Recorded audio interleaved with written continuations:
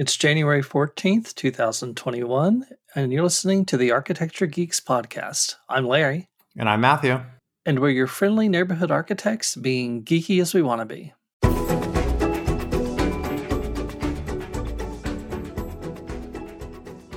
Well, we have officially had winter, quote unquote, winter in Dallas because last weekend it actually there was a day where it actually snowed. There's actually snow falling out of the sky and landing on the ground, and it didn't stick at our house, but I've had pictures from people around that, like my brother-in-law and his wife, their house got plenty of snow. It was really quite pretty. Our house, it just sort of fell and melted. But I'm like, okay, this is official. We've had winter. There's snow. We're all good. Did you guys get a lot? We got some. It started coming down pretty heavily around lunchtime for the twins, and it lasted for about a couple hours. We got about a quarter of an inch. It lasted a couple hours, and then by about 3 o'clock, it had all melted away. It was gone. Well, did the twins get to go out and play in it? Yeah, they did. Riley was more concerned about making sure that the stuffed animal that she brought out in the snow with her didn't get wet. So she was more concerned about that. And both of them were a little hesitant, but it was one of those things you're just like, okay, guys, it's cold. Let's go back inside. That's what they were telling us. And so it was one of those you're just like, oh, guys, come on. This is one of those firsts that you have to sit through. That would definitely be one of those first for kids that, okay, it's your first snowfall. I don't care how cold it is. I don't care if it's freaking you out. You're going to go out and enjoy it. But yeah, hopefully next time it actually snows, which I'm assuming it will again in a couple of years, who knows, they will be a little older and be able to enjoy it a little more, I guess. When you consider the last time it snowed was 5 years ago, I'm holding out hope that the next time they will get to enjoy it. Well, that's pretty cool. I mean, I think that's definitely one of those experiences to have. So I'm glad they got to go out in it, and I'm glad we got to see it. But on a totally different note, we wanted to welcome everybody to the first of a series of podcasts that we're doing that's really celebrating architecture abroad, and it's something that we're calling our international series. And the idea that's driving this really has to do with the pandemic, because since this all started going on, travel around the world has been really restricted by the virus, and a lot of the countries are enforcing these travel restrictions, not just within, but also abroad, where you can forget about going there unless I know they're starting to ease up some with, like, if you've had a negative test this many days in advance. But even at that, most people are really we've been stuck at home dreaming of this day when we can, when staycations are no longer the norm, when we can actually get on a plane and go somewhere. So for Matthew and I, we thought that this could be kind of fun to use this as an opportunity to really explore other countries and do it through the lens of the podcast itself. So what we're going to do, we're going to focus on aspects of architecture that are done differently around the world and can hopefully provide some perspective on how architecture is approached, not just by different people or different architects, but also within different cultures. And first on our international list is Japan, a country that really encompasses an incredible blend of traditional and modern architecture. You have large traditional Buddhist temples, modernist steel and glass skyscrapers, and meticulously preserved World War II ruins, all sitting next to each other in a dense tapestry that is really unique to that island. The architecture movement of metabolism, an entire school of thought dedicated to the idea that cities and buildings are ever-changing and organic and should be designed to be replaced, originated in Japan. The most famous example of this ideology being the capsule towers in Tokyo. But that's a whole nother rabbit hole that we could really get lost down, and maybe we'll save that for another day. But the main feature that we'd like to focus on is really how Japanese architects use windows. But Before we get into that, there's a little bit of context that's important to this. Japan is an incredibly dense place to live. According to the most recent United Nations numbers, it's the 11th most populous country in the world with 126 million people. And 92% of that 126 million live in urban areas, which means the cities are incredibly crowded. For example, Tokyo is the most populous urban area in the world with over 38 million people. And by comparison, the Dallas Fort Worth area that we live in, which contains multiple cities, only has 7.5 million people. That seems like a. Um, I think I'll take the 7.5 million over the 38 million. That just seems really really intense. And what that means though is when you're building for places for people that live in a city like Tokyo, when you're talking about residential, you're talking about trying to create something that's in a really crowded environment. And for people doing houses, that means that these lots that they're building on are pretty small, and you've got neighbors that are often a few feet away on all sides of the site. So when architects are designing houses in this environment, they have to get really clever with balancing the light and the air provided by the windows with the privacy and security that a lot of people desire, the residents are going to want. And at a very basic level, that means addressing what are really the three distinct categories window function falls under. You're providing a view, you're providing light and ventilation, or you're providing a secondary means of egress in an event of a fire, or if you're maybe a little younger, you're providing a secondary means of actually, I don't know, being able to sneak out of the house maybe. I never did, but yeah, sure, we can. I'm sure some people would use it like that.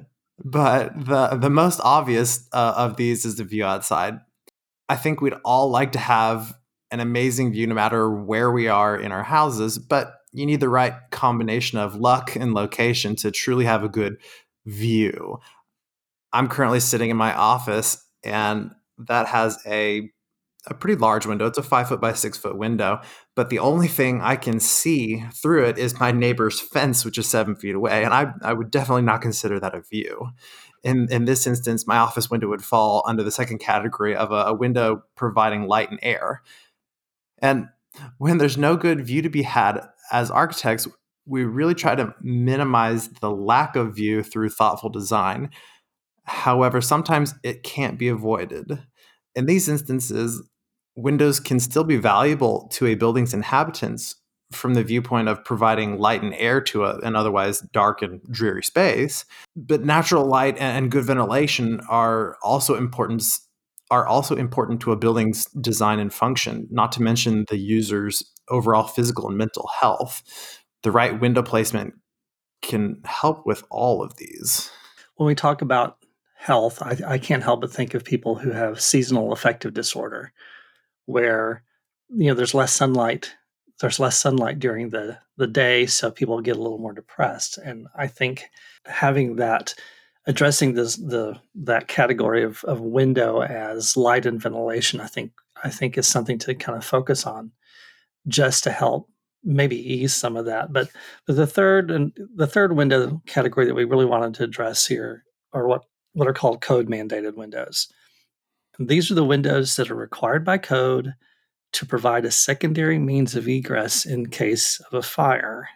Sometimes those windows are put in just because they're mandated by law, although that hasn't stopped some developers from trying to cut costs by excluding those windows. And we are unfortunately speaking from personal experience here, but that's really, really something that by code you really have to do. You have to have that secondary egress.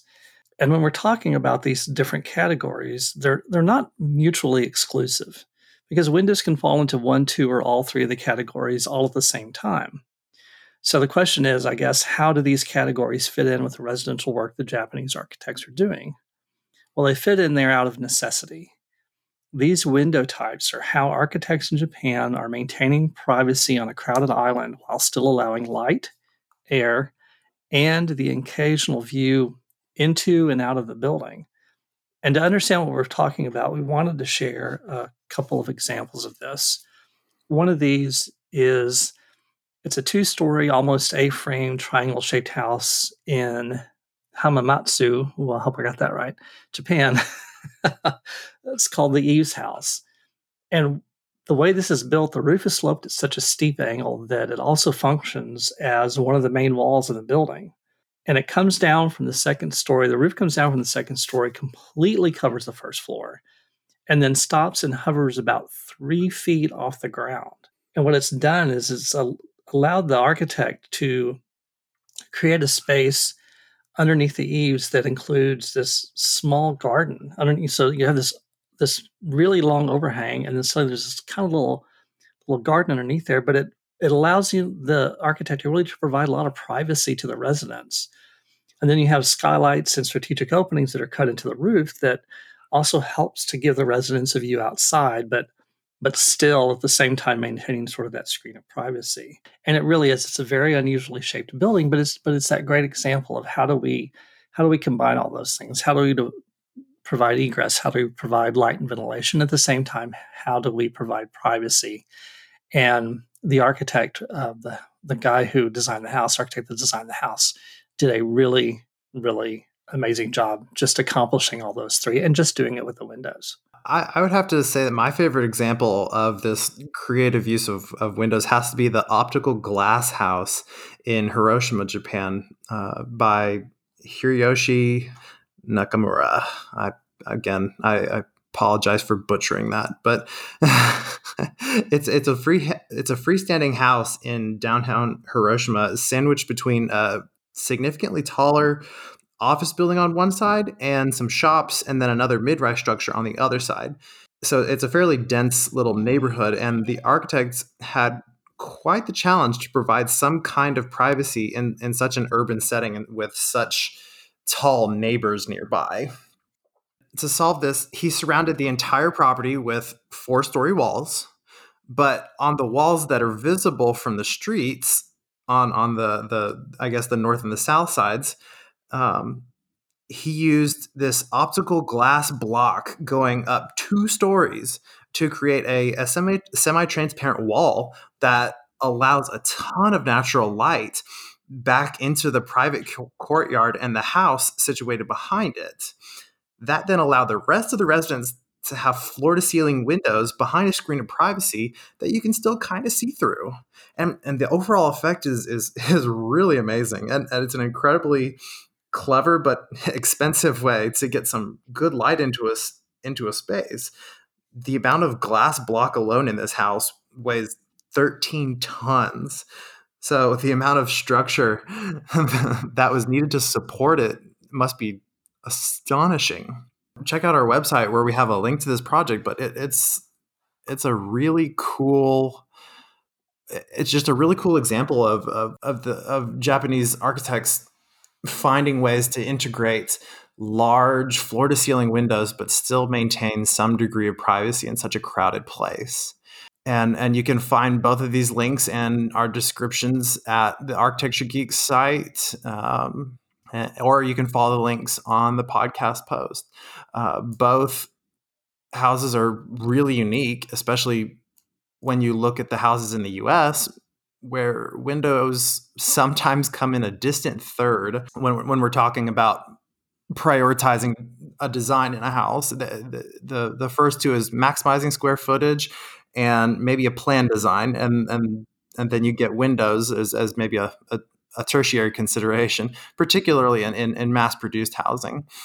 By comparison, the majority of the examples from Japanese architecture that I've seen, windows take a priority in the design process, something that in a pandemic world is becoming increasingly important.